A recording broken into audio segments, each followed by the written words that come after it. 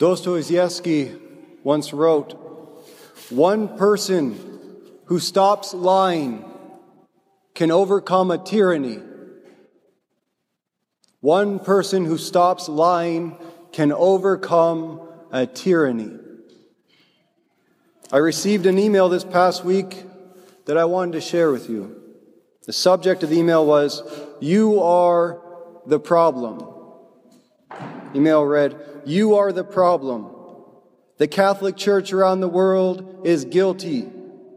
The Catholic Church is rotten to the core, a refuge for the perverse enablers, those with their heads buried in the sand, and leaders who allow themselves to be directed by the perpetrators of carnal sins." And the person concluded his email with a personal message to me. "Adding an extra hour of confession between your masses will not sponge away your sins." At first, I have to admit, I was quite upset upon reading it. So I went to pray, more like complain. It's like when you go to gossip to somebody, you want them to feel the same way you do. So I wanted Christ to feel my anger and self-righteousness. But when I went to pray, I experienced something totally different in Jesus. He was not angry. He was hurt. I saw that Christ was feeling the same pain that the person who wrote me that email must have been feeling. I saw that Christ understood his pain, his sorrow, his disappointment at feeling betrayed by the leaders of the church. I realized that that is the pain of the Beatitudes, the pain that comes from living in the truth. So I would like to say to the one who wrote me that email, Christ's words in today's gospel are for you. Blessed are you who are poor. Blessed are you who hunger now. Blessed are you who weep now. For the kingdom of heaven will be yours. Anyone willing to live in the truth must feel the sorrow of the Beatitudes. And the truth is, the scandals of our times were forewarned long ago. I don't know if you've ever heard of the prophecies of Our Lady of Good Success. In 1599 in Quito, Ecuador, Mary appeared to a young nun named Mother Mariana de Jesus Torres and gave her messages strictly for our times. The apparition was approved by the local bishop, and has been approved by every single bishop ever since then. Not only that, but Mother Mariana Torres, her body is incorrupt even to this day. After her death, she never decomposed, and you can still see her in the convent where she remains. Mary said to her that her messages were meant for the 20th century and wouldn't be revealed before then, and they weren't. She prophesied 3 great corruptions that would take place in our times. The corruption of matrimony, the corruption of traditional customs, and lastly, and greatest, the corruption of the priesthood. In regards to the sacrament of matrimony, she said, marriage will be attacked and profaned to the fullest sense of the word. The government will enact iniquitous laws with the objective of doing away with this sacrament, making it easy for everyone to live in sin. Before the 20th century, marriage wasn't even legal, and living together outside of marriage was considered public scandal. Today, both have become the norm. Regarding traditional customs, she said, the Christian spirit will rapidly decay, extinguishing the precious light of faith until it reaches a point that there will be an almost total and general corruption of customs. There will be unbridled luxury. Innocence will no longer be found in children, nor modesty in women. In this supreme moment of need in the church, those who should speak will fall silent. And by that she comes to address the third and greatest corruption of our times, the corruption of priests. She said the sacred sacrament of holy orders will be ridiculed, oppressed, and despised. The demon will try to persecute the ministers of the Lord in every possible way, and he will labor with cruel and subtle astuteness to deviate them from the spirit of their vocation, corrupting many of them. These corrupted priests who will scandalize the Christian people will incite the hatred of the bad Christians and the enemies of the Catholic Church to fall upon all priests.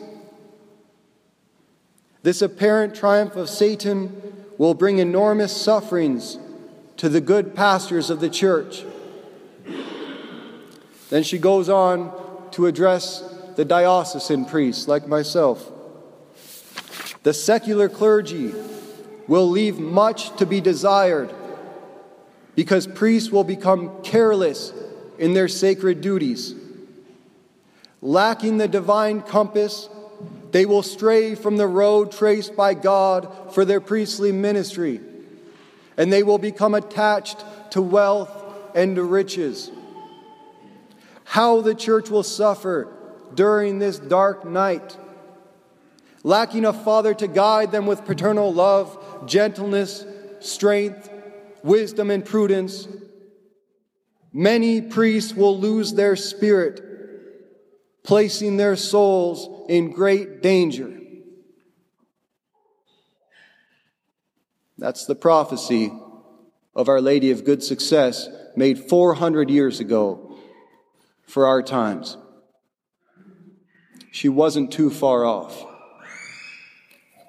So when I received this email from a parishioner who has seen all this corruption and crying out to me, "You are the problem," I can only respond, "You are right.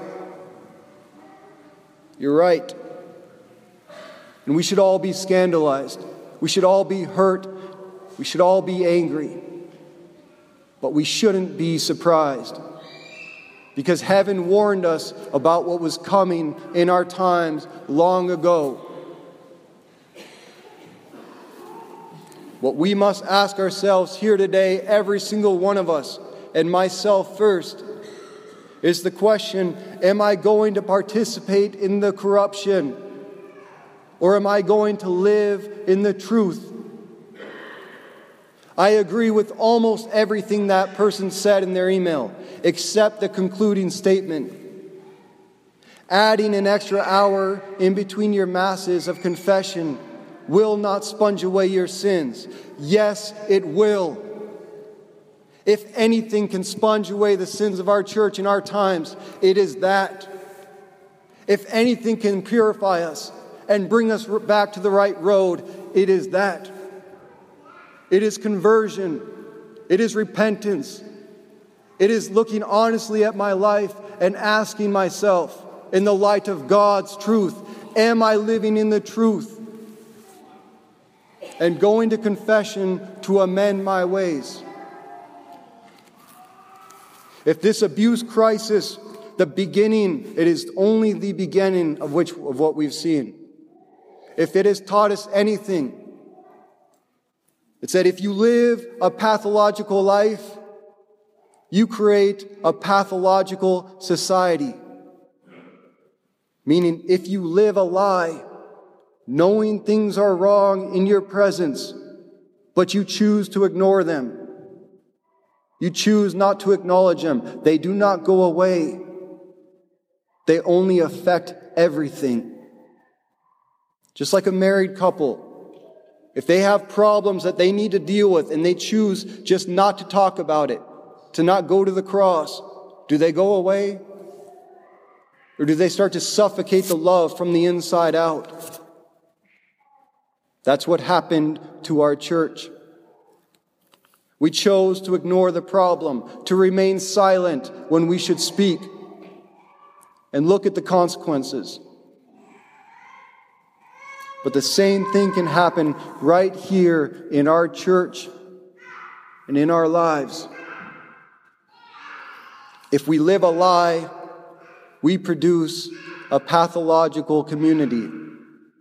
To call ourselves Catholic and not to profess and live the teachings and morality of our faith is a lie.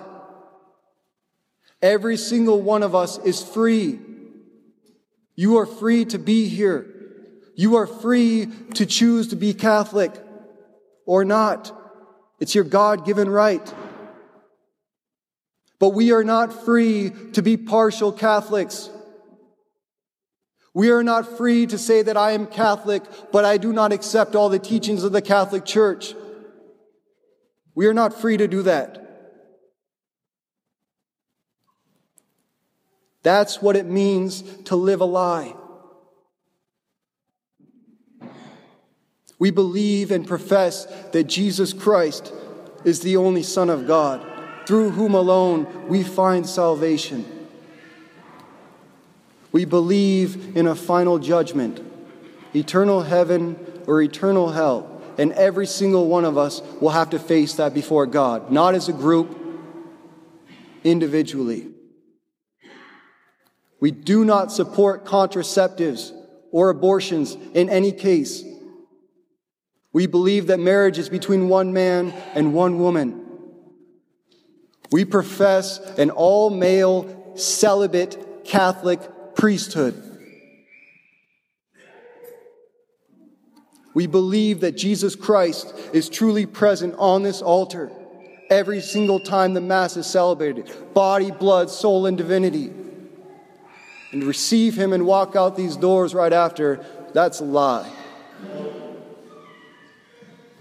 To call myself Catholic and to profess or to live anything else is to live a lie. And that's why we're in this situation. It comes down to each and every single one of us. We must all ask ourselves today, am I going to participate in the corruptions of our times by being silent, by professing one thing as a Catholic while living another? Or am I going to live in the truth? I could say I wish I inherited a different situation. I could say I wish that I wasn't ordained a priest 2 weeks before the greatest scandal in the history of the Catholic Church erupted. But I can't change that. All I can do, the best I can do, is to refuse to participate in the corruption by being silent when I should speak. To not live a lie. Dostoevsky said, one person who stops lying can overcome a tyranny. I believe that. And the Beatitudes, the ones who are poor, who weep, who hunger, who suffer persecution and rejection for the sake of righteousness, they are the ones who are willing to live and to die for the truth of Jesus Christ.